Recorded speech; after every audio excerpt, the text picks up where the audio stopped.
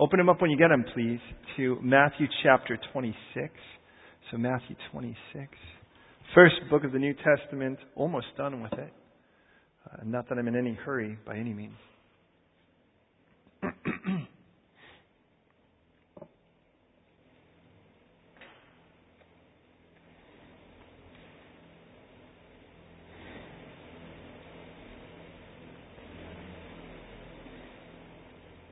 We pick it up in verse 36. We go verse by verse, chapter by chapter. And what that means is we just pick up where we left off. We don't avoid anything, try to dodge around anything. And not to pick on anyone else who may be more topical or whatever. I just love the fact that you just really, if it's there, you have to deal with it.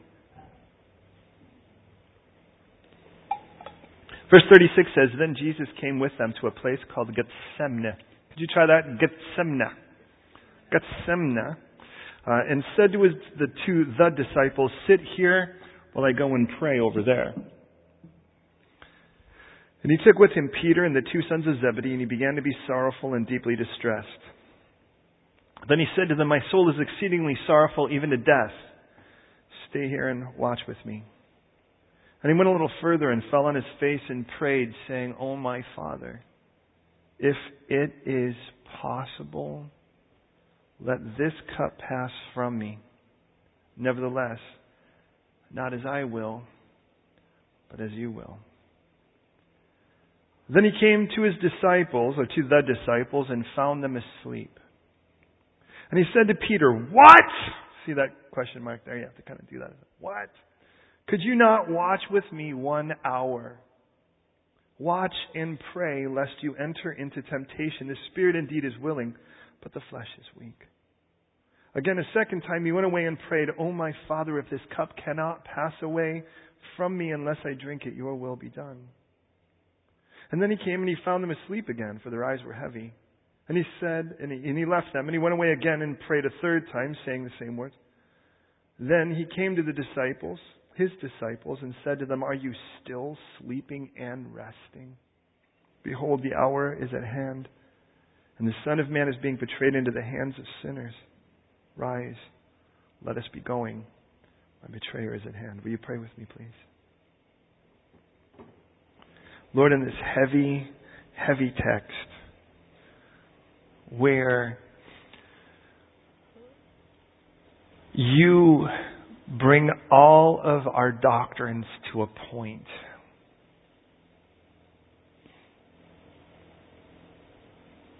speak profoundly and perfectly and succinctly today, that we would clearly hear and know and understand and apply.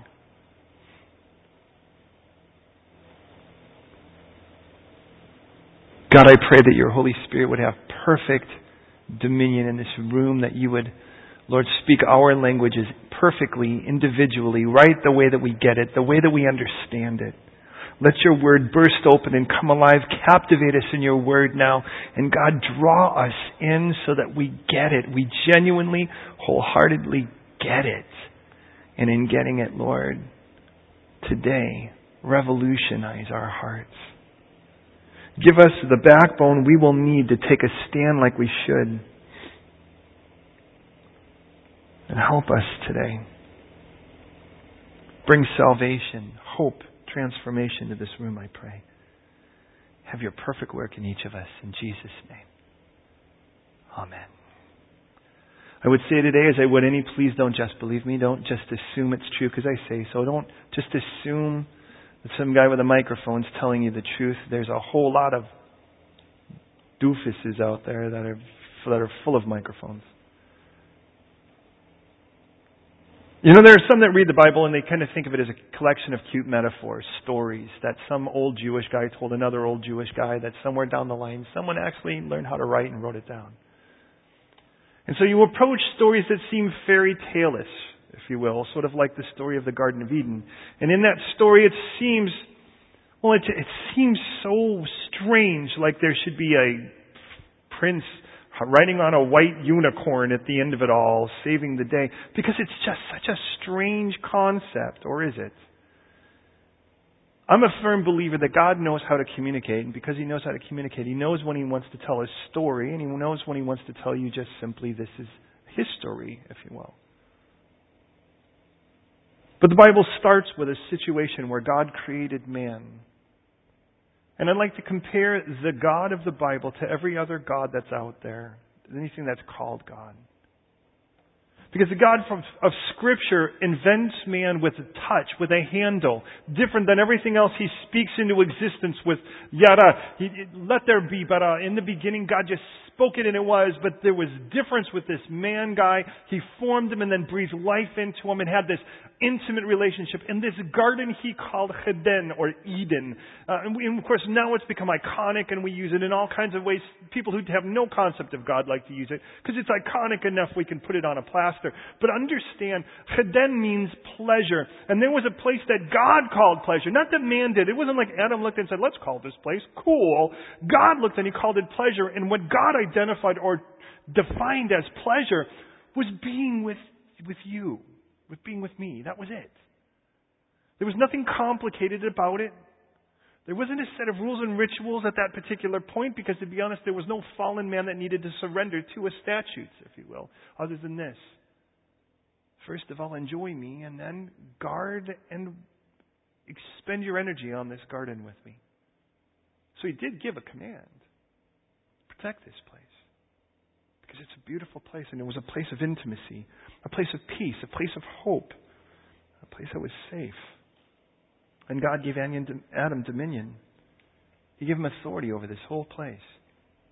He said, the only way that this place is going to get destroyed is if you let it in. It's not going to destroy itself naturally.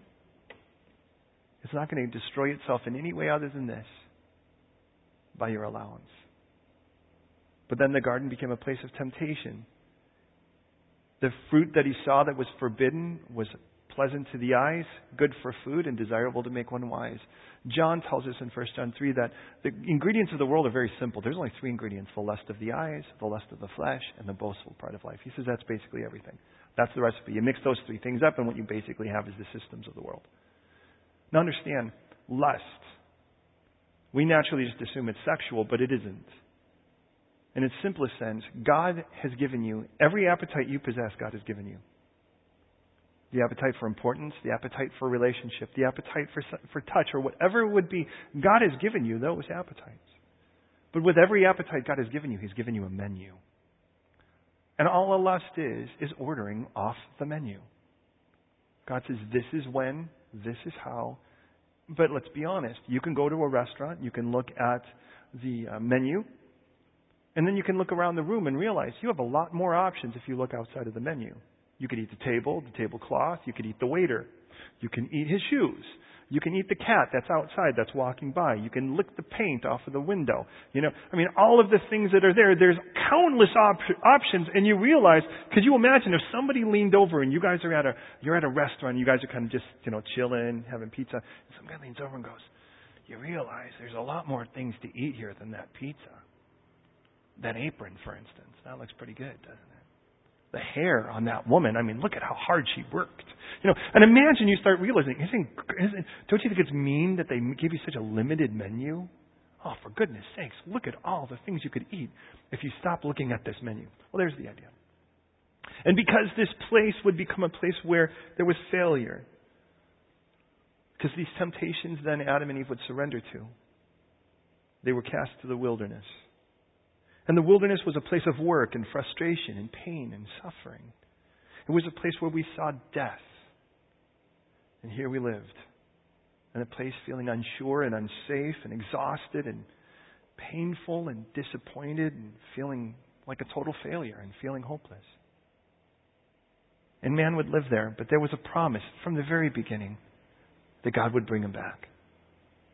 If we read that as some form of cute allegory, then the story that we're about to look at here in the Gospel of Matthew has less impact than if we really were to look at it the way God intended, as history.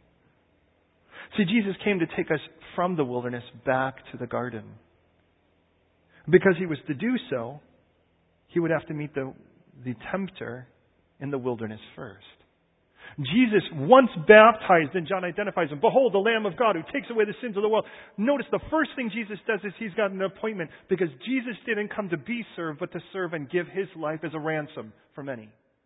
And because of that, Jesus was, if he was going to take us from the wilderness back into the garden, well then he would have to take the temptations of the garden that were now in the wilderness and take us back there. So Jesus then is tempted for 40 days in the wilderness. And what is he tempted with? Turn this stone to bread. That's the lust of the flesh. All these people I will give you if they bow down, because kingdoms are just people, and that's the lust of the eyes. What do you see that you want? Throw yourself from the temple, because if you threw yourself from the temple and the angels caught you, you'd be showing off and everyone would know you're the Messiah. And that's the pride of life. And you realize the same thing that has worked on you and has worked on me and has worked on every human being did not work on Jesus. Because all Jesus had to do was blow it once and everything would be over. So, Jesus takes the tempter in the wilderness and he defeats him. And he comes out of that in the power and the strength of the Spirit as we read in Luke. And then Jesus begins his teaching ministry. But if Jesus is going to take us from one side to the other, Jesus has to take us to the temptation and overcome the temptation in the garden. And that is the temptation we see here. Where Adam and Eve fell in the garden and would wind up in the wilderness, Jesus would take the temptation in both places to take us back. The simplest, most honest and natural temptation is putting us first. Putting our life first. Our survival mechanisms within us are what brought the Romans to, in essence, pardon me for using the expression, perfect the art of crucifixion. Because the reason why a person dies so slowly in crucifixion is their natural ability and desire to survive. Because you die from suffocation. And your body, that is the most natural, unconscious, if you will, reaction your body has. It is built to survive. And because of that, you will gasp on that cross for as long as 11 days. Because that's what your body does. Well, if Jesus was to take us from one place to the other, then what he has to do is he has to take all of the crimes and the punishments that were rightly ours and take them upon himself. See, this is what separates Jesus from everyone else. Well, two things. First of all, the only person qualified to do that is someone who doesn't have the bill to pay themselves, which means they have to be sinless. Do you know even the Quran says that Jesus was sinless? Doesn't say that about Muhammad. Did you know that? Now, I'm not telling you that that's a holy book or that that's perfect, but I am telling you this. I am telling you that Jesus was without sin and continues to be, because if he wasn't, he wouldn't be qualified to take the cup. See, it tells us in Isaiah 51 and in Ezekiel 23 and that there was a cup, and that cup, by the way, if you will, was of horror, wrath, and desolation. So follow me on this. There's a cup. And in this cup is to be, then, if you will, the product of every horrible thing ever done. So, every rape, every abuse, every torture, every manipulation, every intentional broken heart, murder, kidnapping, the crimes of the Holocaust, the crimes of slavery. You put all of that in this cup. Which one of you would want to drink it? Because it's our bill. It is mankind's bill. If man were to stand right before God, his guilt must be punished. Now, how do we do that if we don't have a God that can think about it? This becomes a problem, and this is the bigger problem with every other religion, is somewhere either God is simply just, the God or whatever, is simply just, and then nails you for the things, because then therefore there's an equilibrium, there's a universal justice, or somehow he lets them go, and then if your sins aren't punished, well, that means somehow guilt is never really finally vanquished. But you took... And if you can think of the most horrible people that you've ever met or even read about, which is often embellished, and you put all of that in a cup, it's the cup of horror. It is the cup of wrath, and it is the cup of desolation. But there's another cup that is promised. The cup in Jeremiah 16 and Psalm 116. The cup of salvation, the cup of comfort, and the comfort of consolation. That particular cup can only be brought to a person, if you think about it, that is someone who's had their bill paid. Now, here's the problem. You can stand in the court of law and choose to represent yourself. Let's be honest. You've done something wrong. Somehow you think you're cute enough or clever enough or stylish enough that somehow you're going to be able to sway, and with your swag, you're going to be able to pull a jury. But in the end of it all, you're representing yourself. And if you're guilty, and the price has to be paid. But God allowed one provision. And the one provision is if somebody perfect that didn't have sin upon themselves would choose to do it in your stead, would volunteer, not be forced to, but volunteer, well, then it would be okay. That person could pay your bill. But God knew the only person that would be qualified would be himself. And that's Jesus, the only one from God's gene pool. We read it as only begotten. Monogenes. Genes like gene or genital, forgive me, or generation. It's the genes. Mono means only or one. For Jesus to be the only begotten means he was the only one from the Father's gene pool. And he comes down, tempted in every way, yet without sin, so that he's qualified. See, all of these other religious leaders, none of them even qualify, first of all, because none of them are perfect. None of them are spotless or sinless. They have done wrong things. I challenge you to look at some of the people that are heralded as some of the greatest and wisest men. How many of them have even just simply abandoned their families? It would be easy for a man to say that God couldn't possibly have a son when he's abandoned his own. Because he can't fathom the idea of being a father. So how could he fathom God being one? So on one side of it, only one person qualifies, and that's Jesus. And on the other side, only one person volunteers. And that's the same one. Aren't you thankful that the one who volunteered was the one qualified? Well, with that in mind, Jesus knows that if mankind is to be redeemed, that first cup has to be drunk. And that's what we have in our text. What we have in our text is Jesus knowing in his final temptation, the temptation is a temptation to stay alive, knowing that he's going to have to drink that cup of horror, wrath, and desolation. And here becomes our problem. The horror of offending God, the wrath of God's righteousness, the desolation of being separated from the Father, because Isaiah 59:2 says that your iniquities have separated you from your God. God and his Son have enjoyed perfect intimacy for eternity past. And they're going to have to break just so that he can get you. Jesus has just been told by all of his disciples that they would never leave him nor forsake him. They've told him that they're willing to die with him. Jesus knows, according to Ezekiel, that is impossible. Because they are clearly, Zechariah 13:7, that they're going to, because Scripture says that strike the shepherd and the sheep will flee. Jesus knows they have a date to desert Jesus tonight.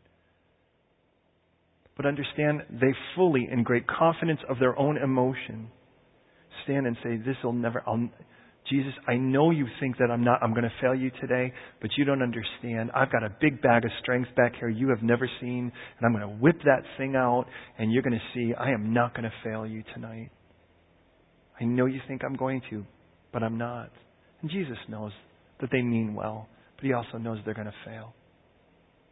But he also said this, you're all going to fail me tonight, but I'm going to go before you to Galilee, and I want you to meet me there afterwards. See, what Jesus made clear is, I already know of the adulteries and the failures and the weaknesses of your heart, but I want you to recognize you need to know that I've already met those things. I'm going to pay for those things. And I've got a date with you on the other side of this. And I'm going to see you without them because I'm going to pay for them. He already knew the failures, and it never once daunted him in his relationship with you, or me for that matter. So he has this date with a cup to drink. It's interesting in all of that, Because Jesus throughout time, starting in John 2 at the wedding, if you remember, by the way, it was a cup there as well, a cup for a wedding, and he tells his mother, because they had run out of wine, "Why do you concern me? My hour has not yet come." He'd say the same thing in John 7 and in John 8, 7:30 and 8:20. And he'll say, "My time is not," or "His time is not yet come." They wanted to kill him, but his time had not yet come. And then he says in John 17, "Father, the hour has come." But imagine from your whole ministry, you knew that you were going to get tortured to death. I mean, horribly ridiculed, mocked, and tortured to death.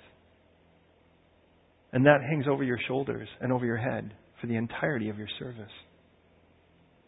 It does tell us that Jesus knew from the beginning who would betray him in John 6:64. But I want to remind you, kind of like Thor's hammer, where nobody could pick it up but the one person worthy. None of us could drink this first cup except for ourselves, because we have committed enough sin in our own hearts that we deserve that horror, wrath, and desolation. So in verse 36, Jesus comes to a place that we read here as Gethsemane. It tells us in John 18 in the counter text, it was a garden, and it was over the brook Kidron because they left Jerusalem to do so. It also tells us that Judas, who betrayed him, also knew the place, for Jesus had often met there with his disciples. It tells us in Luke 22:39 in that counter text that they went to the Mount of Olives as he was accustomed. Which means that Jesus has gone to this place that he's going to get arrested over and over and over with the boys. Why? To make himself easy to be caught by Judas. See, Judas is so confident that he already knows how he's going to get Jesus arrested. He knows that, if you will, at every night, Jesus, if you will, goes to this particular spot with us and he prays. And I wonder how many times Jesus sat in that same place knowing this would be the place of his arrest. How many times he would sit there or kneel, if you will, or whatever, and pray to the Father and look around and realize that everyone he's praying with is going to leave him. And to look in the face of Judas and know that Judas would betray him. And it does say that Jesus knew from the beginning who would betray him, but it doesn't say he knew how. And it seems like when Judas ultimately kisses him, Jesus is crushed. He looks and he goes, "You betray me with a kiss?" I kind of get the idea that Jesus didn't know that part. Well, consider this. The place we read is a place called Gethsemane. Get like Gath, like is in Goliath, from Gath. The giant from Gath, the champion of Gath. Gat means press, to squeeze. Simnas is the word for olive. Jesus goes to the Mount of Olives, and what would be the most appropriate thing on the Mount of Olives? An olive press. That makes sense, where we make olive oil. Now let me ask you, in your opinion, would you put the olive press at the top of the hill or at the bottom of the hill? Where would you put it? What do you think? What's that? Bottom. Why? Why would you put it at the bottom? Because why would you want to carry all your olives uphill? That just seems silly, doesn't it? I mean, there's something about the idea. It's like, yeah, let's get this stuff and let's go to the top to do this. Well, that's silly. At the bottom of the hill, somewhere there's a garden. And at that garden around it is an olive press. Now, interestingly enough, and I have a little video because I want to show you what an olive press looks like, because we need to kind of get the idea here as we start to look at this text. So while Ann is pulling up that video, I'm pulling out my pointer.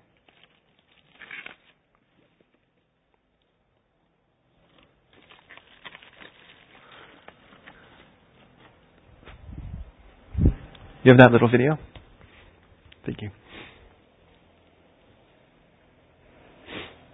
Okay, take a look at this. This, can everyone see this? This is a traditional olive press from Hazor. And, okay. It's just really dim. Okay, now, this is, and go ahead and put it on pause for a second if you would. Thank you. I want you to see how this is done. Because this is the way it would have been done 2,000 years ago. And this is what you would be looking at in Gethsemane. In Gethsemane, there is this area here. Can you see this area here? And there's this big rock right there. Oh, we're going to do that one more time. All right, here's the idea. Thank you. Yeah, just even a picture of it at the moment will help us. And this is what it looks like at night. You can see not a lot of lights going on, that kind of thing. Okay, here we go. Oh. Here we go. All right. What we have... Okay. Oh, see? It's one of those shady days when it keeps going on and off. What you have is you have these baskets that are down here. And what you would do is you would take the olives and you would pull all of the olives and you would put them in these little flat baskets. And you would take these baskets, and if you can get that up and running, go ahead, Ann, one more time. And you would take them and you would stack the baskets one upon another and upon another and upon another. Okay, freeze it if you can. Can you do that? It just doesn't do that? Okay, well here we go, really quick. See, these are the baskets. Basket. There's a stone here, and you see this. And then there's weights on this side, stones. Now what ultimately happens is your first press, your cleanest and your purest, your extra virgin olive oil, the way that it works is that this particular shaft, by the way, which can be crude, we'll talk about that another day, that's that plank when you're talking about a plank out of your eye, because you're going to try to make it straight. What you do is you take these things and a stone is so heavy that it crushes those olives. Now, you try to crush them, and you'll even, different from grapes, you even crush the pits, because the pits have oil in them too. Now, as you do that, thank you, Ann. Well done. As you do that, as you increase the weight, you start creating more. Now, initially, the first time through, you take and notice how there's several of these rocks, and each one has its own rope. Can you see that? And the reason is you start with one rock, if you will, and that rock comes and it presses the finest press. The finest press is used specifically for high priests, for anointing the king, but also as the oil in the menorahot, the lampstands in the temple. That's really important because remember that's sort of an enclosed building and you want it to be as pure as possible for several reasons. It's for God. But also because if it's impure, it leaves all kinds of nastiness above you and then of course you kind of walk around with that stuff dripping on you. So you don't want that. So the natural, and that stuff is clear and it's pure. So what happens, and you're probably aware green grapes and black grapes are the same grape, they just mature. Probably aware of that? Well, anyways. So what happens is you crush it, the first stuff is transparent. The purest stuff is transparent. And you probably see that when you see extra virgin oil, it looks kind of really, really light. Well, then ultimately what happens is then you start putting heavier rocks on it. They call that, by the way, if you will, the sweat of the olive. And for good reason, it's clear. Now, ultimately, what happens is as you put more and more if you put more and more rocks on this side, the weight gets heavier and it crushes this deeper. And as it crushes it deeper, different today, because today we kind of grind it all up, boil out the water, and you kind of have the olive oil that way. This is all done by weight. So as it gets heavier, what happens is you start to crush the pits, and as you start to crush the pits, you start to crush the rest, the oil gets darker and darker. It goes from pure, almost transparent, to a yellow, to a green, and we've had the green stuff. And then from the green, it gets down and it turns almost the color of Sarah's skin. And I don't want to point that out, but I'm going to, because it gets that dark. It's beautiful, beautiful color of Sarah's skin, by the way. You know, and so what happens is that becomes what they call then the blood of the olive, if that makes sense. But you have to put enough weight, and when you do that, now each grade that it gets becomes less and less pure of an olive oil because now you're getting other things with it, the mesh and so forth. And by the way, they're great at recycling. They use every bit of it. Even the stuff at the end becomes, if you will, for makeup. It also becomes part of the medicinal quality. They do that. So every part of it's used. So it goes from the stuff that's the pure, that's sort of in essence set aside for the temple, to the stuff that's used in cooking and for higher medicines, and then it kind of goes down to the point where you kind of use it in baser means.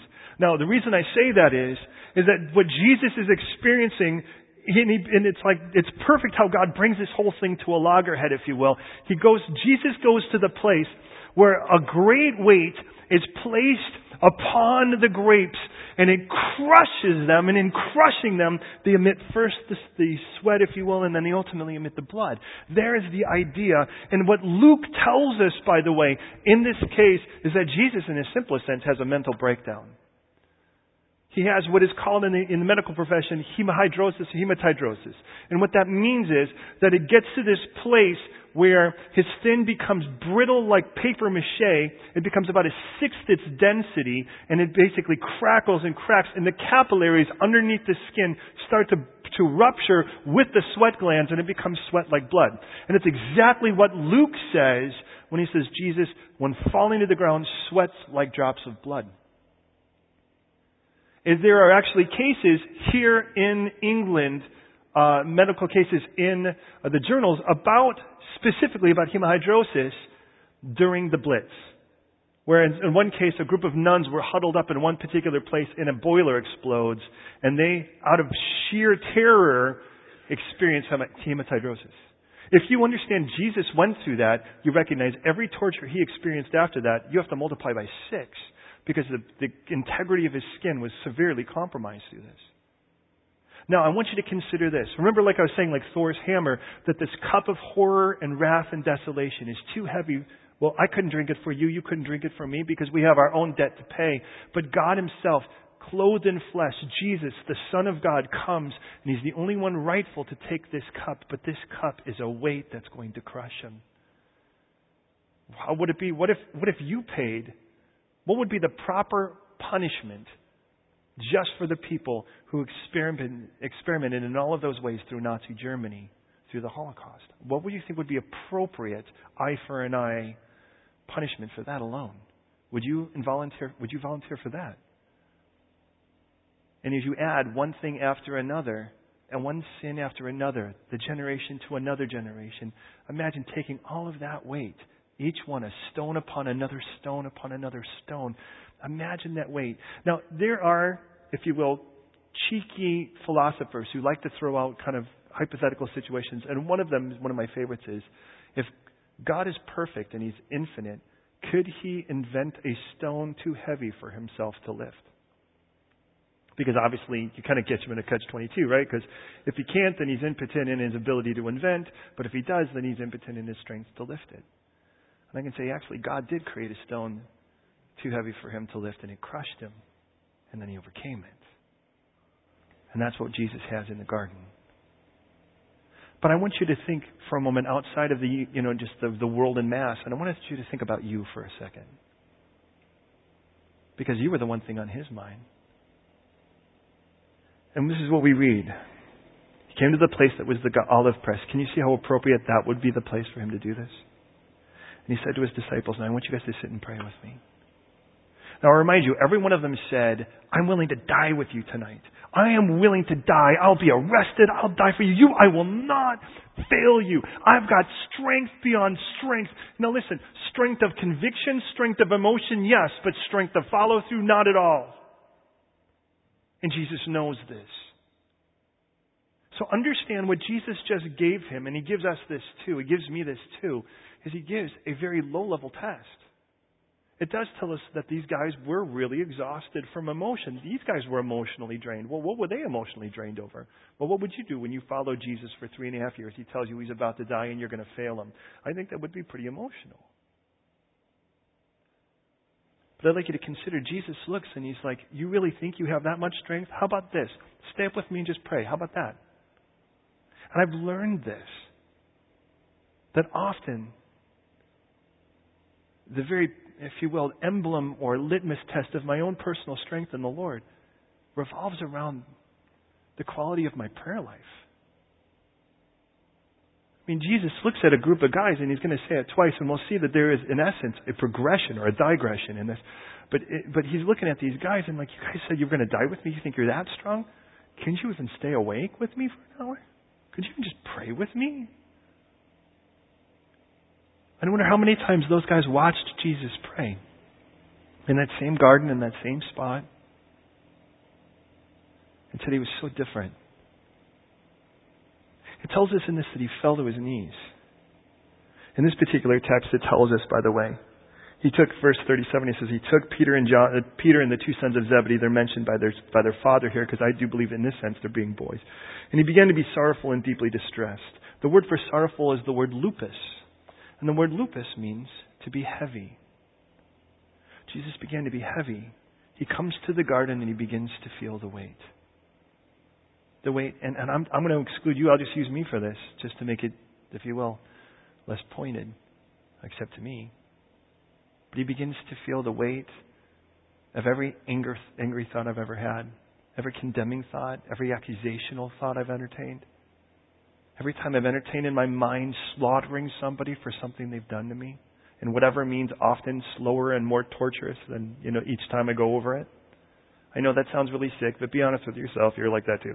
Anyway, and it's like, and I think about how many times my heart entertained, even for a moment, something so stupid and so callous and so heartless. And as those things start to culminate, the stones are put one upon another on the plank. And Jesus begins to feel heavy. He begins to feel the weight of my sin. And then he turns to these three boys and he says, in verse 38, my soul is exceedingly heavy or sorrowful, even to death. The word now, remember the word was lupus. Now the word is perilupus. There's two different words for around. Amphi, like you're in an amphitheater where if you're on stage, it's all around you. If you will, you're on the inside looking out. You're on the inside of the donut looking at it. And peri, where it's on the outside, like perimeter, where you measure the outside around it. We're in the perimeter. To say peri, and you add that as a prefix to lupus, this word for great weight, is to say, I am heavy everywhere. I'm surrounded by this heaviness. It's closing in. And he looks at his guys, and I imagine being one of those guys that we've just, in essence, begged in our bravado that we were going to be right with him and that we weren't going to fail him. And he looks and he's like, you guys, in how many moments have we seen Jesus be weak in front of us? How many moments has he asked anything of us? How many moments has he asked anything of us specifically for him? He could say, look at you guys, I need you to get a donkey. All right, you guys, there's going to be fellow, this guy's carrying a pitcher of water. You're going to find a room. We're going to have the Passover there. But when was it like where Jesus looks and he goes, you guys, I need you right now. I really need you. I can't think of any but this one. And to look and think that I would have all of that strength of conviction and to stare him straight in the face and be absolutely sure that there was no possible way I would bail on him tonight. And to look and go, okay, good, because I need you. I need you right now. See, it wasn't that he needed us because if we could just be praying, he'd be okay. Because what it tells us in Luke, and again, don't just believe me, Luke 22, follow it yourself. But he'll get down and he'll pray and he'll ask the Father, he'll kneel and he'll start to sweat these like drops of blood. And God will send an angel to comfort him and strengthen him so he can continue to pray. But he doesn't draw his strength from the men. So why is he telling them they need to be awake and pray? Because he knows how stupid we could be if we wake up and then have to act. He knows the danger of what would happen if we doze off for a moment and then after that are required to act in a harsh situation. Have you ever fallen asleep on a train and woken up and then wondered what stop you were at? At that moment, you don't care who's around you. At that moment, you're like, okay, that's not me. I saw it. But, obviously at that moment, you're just trying to figure out life. You're just trying to figure out, do I step off the train? Do I stay on the train? Where in the world am I? And does my Oyster card cover this zone? And Jesus knows these guys and their natural, Peter, Captain Impetuous, a man who's quick to act, but never really engage common thought. There's always one person like that, where somewhere inside of us there's a part that says, you probably shouldn't do that. And then there's like one person that seems like they weren't born with that chip in their particular program, The part that slows you down when you get to something like that, they just keep running, Well, that's kind of Peter, right? But God knows He can use a guy like that because that's the same guy that will run forward when everyone else is afraid to when they need to. Praise God for such guys. Of course, I liken myself to him often. And then there's the sons of thunder, James and John. Sons of thunder. Now, for me, I always think WWE when I hear something like that. Like, we're the sons of thunder! They got that tape around 2 fingers. I'm going to rip you apart. And they're like, one's got a mask, and they're obviously, we're going to take... Well, they're kind of like that. They want Jesus to call down fire because some people won't let him through their village. They're like, yeah, we're going to... And these are the 3 guys that he's closest to him. Do you really think the reason he has them closest to him? Because they're the closest? I think they're the remedial class, and Jesus knows, look, if you guys start to wig out, I need you closest. I'm a parent. I know how that works. I can't afford for you guys to fall asleep. And imagine if Jesus is like, listen, can I be vulnerable with you for a second? Imagine God getting vulnerable. This is hard enough on me as is. This is the hardest thing I'm ever going to do. I really can at this moment have you making it any harder.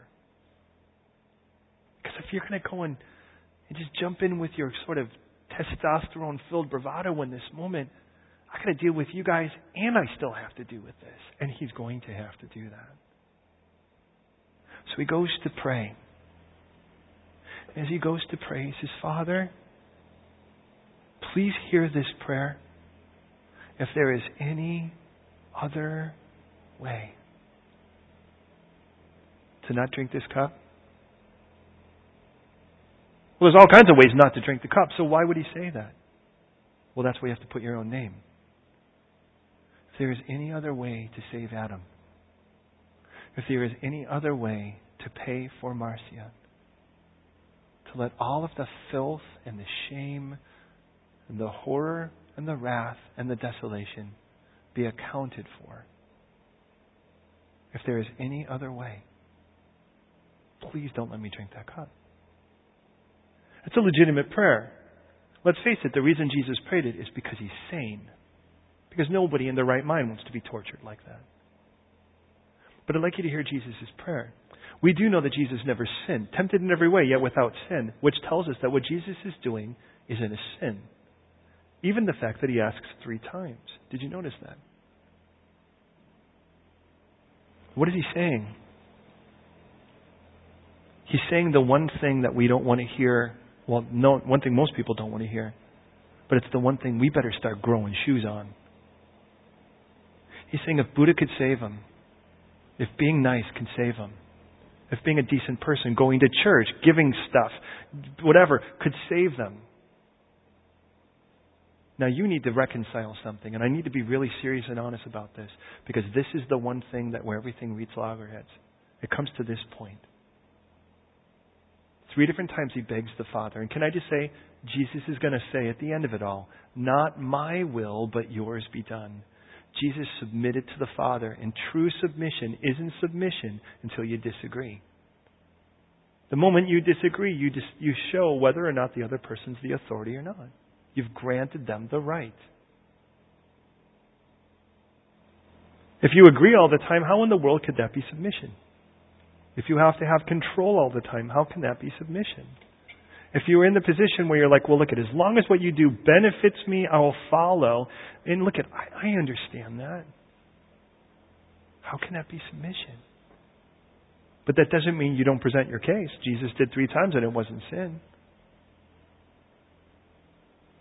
But the point of it is this. If the Father sent Him to the cross and there was another way, what kind of Father is that? What kind of Father would let His Son be tortured like that, mercilessly, mocked and abused, and still only have it be a way? Can I just be honest? Not a Father worth following, in my opinion. Not a God worth worshiping, in my opinion. Hey, I'm an evil father. I have 2 children, and I love them dearly.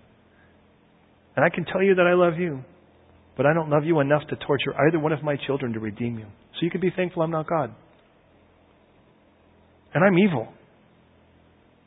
But if my child were to beg me and say, please don't let me do this unless it's necessary, and I let him do it anyways, what kind of dad would I be if there was really another way? But you know why we don't want to say that? Because it offends people. It upsets people because they call us closed-minded and bigots and all of those things. And you know why? Because we are proud and entitled to stupidity.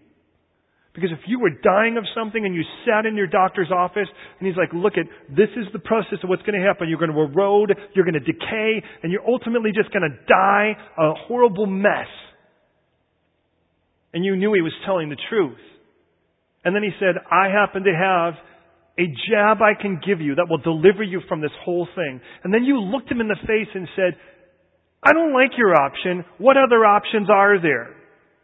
And you tell him, well, there are no other options. This is the one thing that cures you. And you look at the doctor and say, who do you think you are, Mr. Healthier Than Thou?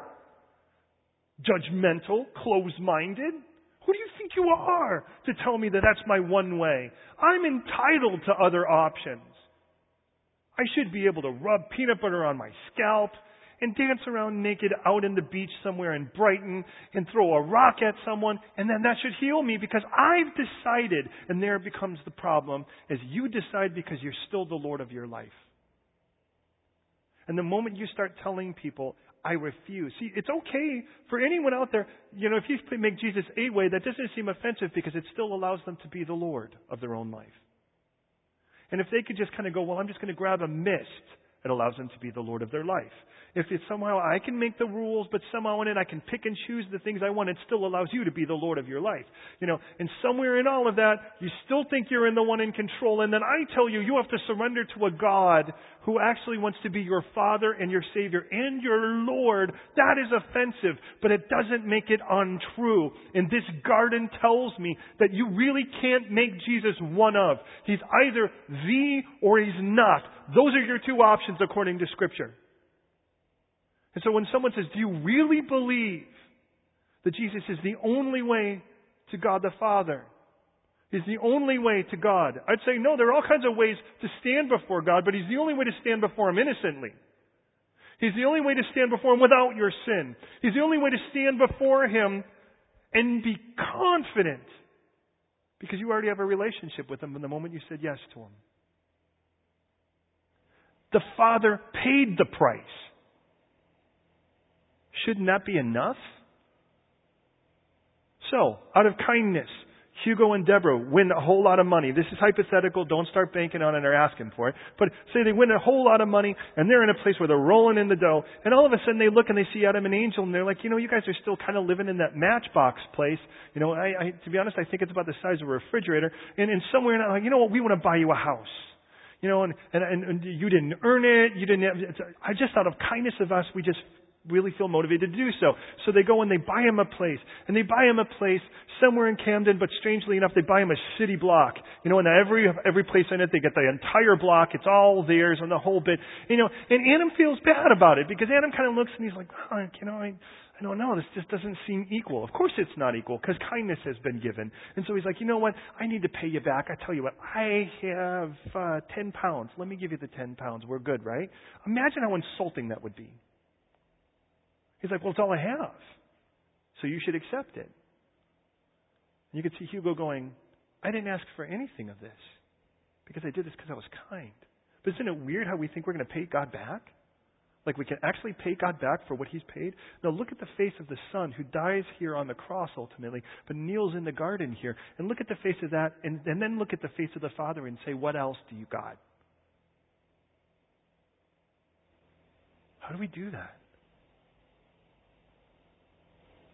No one's even offering, adoption like Jesus is telling us. There are other people that go, isn't it the same God? How can that be the same God? This guy has no son. This one prays to the Father who wants to adopt me and paid my price. How is that the same God? This guy kills everyone. This guy raised people from the dead. How is that the same God? Well, here we've got 330 to choose from, but you know what that is? That's you at a shopping mall, then you're still the Lord of your life. You can pick and choose as you like. You're still the master of your own destiny. Here I have to surrender. And that's what Jesus demonstrates in the garden. So here's the deal. Jesus is there, and then He prays, and He comes back, and He finds them asleep. And He says, what are you doing? Are you guys sleeping? And He looks at that. And by the way, notice in verse 39 it tells us, it tells us that He falls on His knees. And by the way, that's where Christians initially, the Catholic Church instituted kneeling when you pray, was because Jesus fell on His knees. But you need to know it's a passive event. In other words, it wasn't something Jesus said, oh, let's start a whole new thing. Ready? Check this out. Yeah. No, that wasn't it at all. Jesus fell on His knees because the first stone was being placed. And then it tells us in this text that He fell on His face because the second stone gets placed. And as He falls on His face, it's amazing. Nobody actually tries to enact that one. Well, we have benches to kneel, but let's do it right. Let's start ripping out the pews so I can all lay face down, right? Let's do it right. But the reason Jesus did this is the weight of our sin, my sin and your sin, was being placed upon Him. He's thrown down to the ground. So it's there that He's praying. And He's not praying, excuse me, great distant God. He says, my dad, Father, Abba, Daddy. And I can't even think of what it would be like to hear my children say something like that and not run to Him. He knelt down and prayed. He fell on his face. An angel strengthens him, and he finds him asleep. The first time he found him asleep, the word is kasiudo, and kasiudo in a simple sense means to lie down and rest. Every one of us, if you've already started to do it, and we're almost done here, I just want to warn you, but you kind of sit erect like this, and then sooner or later something needs to be propped up or let down, right? So the bottom starts sliding down, the head gets propped up, something, we got to get somewhere. I'm like that, man. I got to do that. Well, understand that's kind of the idea of this word kasiudo. And kasiudo is the idea that we basically, what you see is they're starting to lax off. So Jesus looks, and they're kind of doing, at first they're like, yes, we're going to watch. And they understand what a watch is, because Jesus told us back in Matthew 24 about the people who need to be watchful. And that's the idea. And you set a watch as a guard. So imagine we're all like, yes, we're going to watch. We're watching. You watching? Yeah, I'm watching. Okay, I'm watching. Yeah, I'm watching. And you realize they're dozing off is kind of the idea here. Jesus goes and he prays again. And it tells us, and by the way, Luke tells us in Luke 22:45 they were sleeping from sorrow. So he looks and he comes back, and again, Jesus is back with the Father, and he's like, look, if this cup can't pass, and this is interesting to me, which means Jesus, when he sweat like drops of blood, he got up strengthened by an angel. He got up and then talked to these guys. Could you imagine waking up and seeing Jesus look like that? And he's dripping sweat and blood. And I look at that and I think, wow, you look different. That would startle me enough. I'd like to think that'd be startle me awake, but apparently I can't say I'm any better than these guys. So I went and prayed again. Verse 43 says he found him asleep again because their eyes were heavy. Borejo, it means their eyes were burdensome. So it starts with you kind of lax off a little bit. And then what happens is it becomes burdensome. It becomes burdensome to be proper. So now it's like, everything's just so heavy. And then it tells us it goes from that to the point where they actually, in verse 45 of the third time, they find themselves sleeping and resting. It tells us a deep sleep, it tells us in the other texts. The word there is anapao, and anapao is the idea of excusing yourself. At this point, you're like, excuse me, I'm going to go to sleep. I watch this with my daughter all the time. What happens is she'll kind of sit there and she'll go like this, and then she'll like this, and you're like, and all that. And then sooner or later she's like, I'm going to go to bed. Will you excuse yourself? In other words, you've surrendered to the sleep. Now, I want to warn you.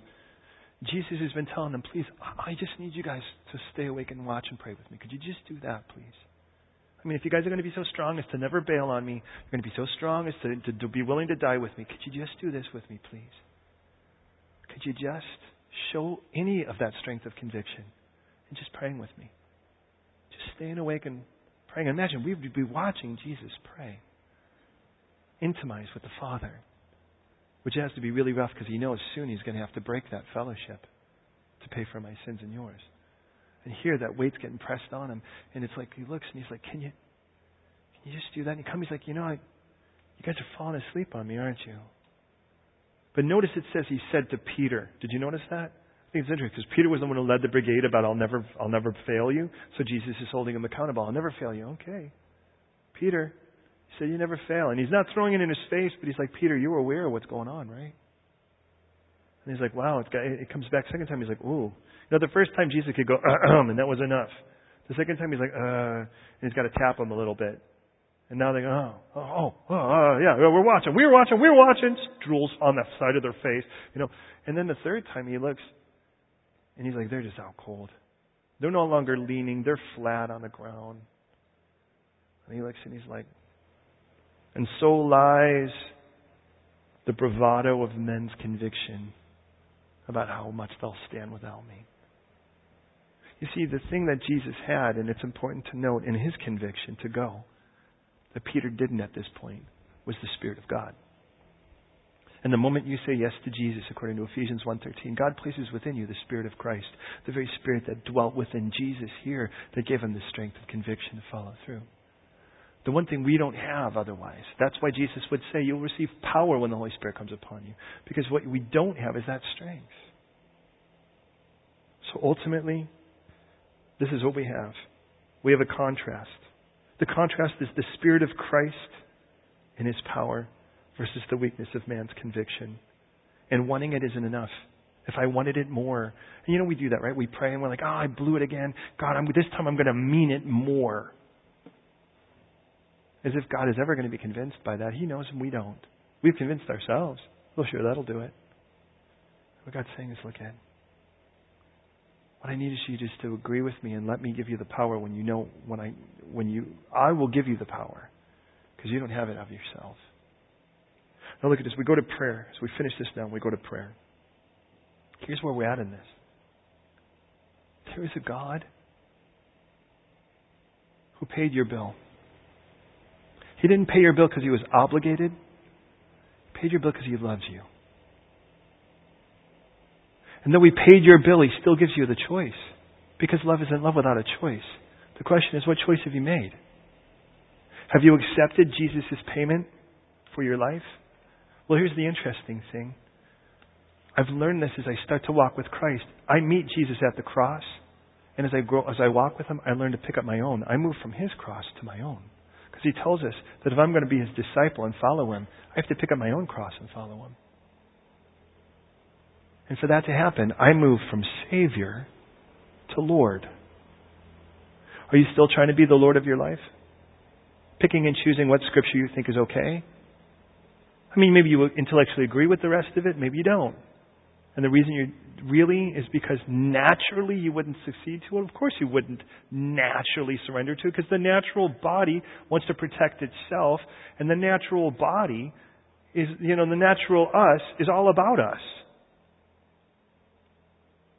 And we can't say, well, I'm not going to agree with it because it just doesn't agree with me. Does it make it true? There were a lot of things I thought were insane in trying to become citizens here. But I can argue with it all I want. In the end of it all, I have to surrender to it if I'm going to become a citizen here. I can say, I don't think that makes any sense, but it doesn't have to make sense. I'm not making the rules, and I don't have a right to make the rules. But I have to submit to them. I can offer and say, well, don't you think we could kind of... But they have a final say, and I can say in the end of it all, not my will, yours be done. But I look at the God who only loves me and only wants me and proved it by sending His Son to die on the cross for me, who made it clear it was the only way. Only Jesus would die for me, and only Jesus would raise from the dead to give me a new life. Aren't you thankful the one that qualified is the one who wanted to? And even though in the end of it all, there was a battle of His own will, Jesus conquered the enemy in this garden so He could take me back to that place of intimacy and safety and peace and joy and hope. And can I say this as we pray? If you've accepted Jesus Christ, are you trying to live like you're still in the wilderness? Jesus said His yoke is easy and His burden is light, because He took all the weight of my sin and yours upon Himself. And if the heaviness of the world is upon your shoulders, I really don't think you're living... it's kind of like you're living in Eden without living in Eden. Because Jesus is like, I took all that weight off of you so you could follow me.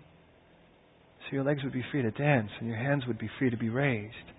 And your voice would be free to be full of praise, and your heart would be free to be full of adoration and joy and intimacy. And you can't have that if you're weighed down by the world. Are you living a life right now where it's just like gravity has tripled on you, like you're underwater somewhere, but somewhere in all of that, you just kind of know that can't be right? Will you give it to Jesus today? Remember, He paid the price. He did the work. The only thing left is whether or not you're willing to say, you know what? I agree. And because you've paid this price, I want to make you Lord like you deserve to be. And in making you Lord, I want that freedom you give me. I want to walk in Eden, in that place of pleasure with you, intimate with you like I should be. Oh, but that's your choice. He's already done the work. Would you pray with me? Lord, I want to thank You for this beautiful text and the richness of it. And Lord, I know that it is an affront. It is an affront to a culture that speaks of no exclusivity, that is all-inclusive, that fights anything that seems absolute, down to gender, down to race. That there is this argument over things that are fundamental. And anybody who seems to stand on any form of absolute is, in essence, absolutely rejected by those who claim no absolutes but are absolutely sure that their non-absolutes are absolute. And here we are having to reconcile this text. And we can bend it and twist it, but staring us in the face is this simple truth that clearly there was no other way but you, Jesus. And I get how you say you are the way, not a way. The truth, not a truth. The life, not a life. And nobody comes to the Father except through you, except by you. So, now I'm forced to deal with that. The crisis of my heart now stands, and I recognize that I have to make this choice. You've paid the bill. Will I accept that payment, or will I, in my own selfish, self-centered, self-aggrandizing pride, say, "Nah, I'll pay for it myself. I'll drink the cup"? God, don't let us be so proud as to not take your love. Don't make us so proud that we would not receive what you offer us. When you took the weight of my sin and their sin upon yourself, oh God, remove it from us. We confess to you, there are times, Lord, where we have taken the weight of the world and our focus is on ourselves, in our performance, and not on you. We recognize prayer is not some great performance. It is a communication with you. What we do even as you, Jesus, did in the garden. We cast ourselves before you and say, "Not my will, yours be done. Here's my desires, but in the end, not my will, yours be done."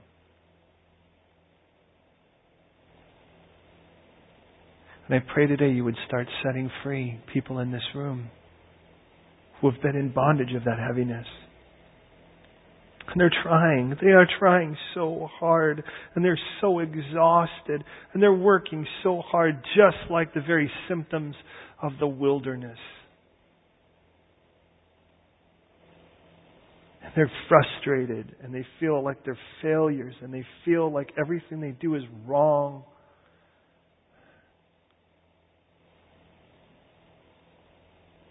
Because somehow it still sits on their shoulders. But God, today in this room, set us free.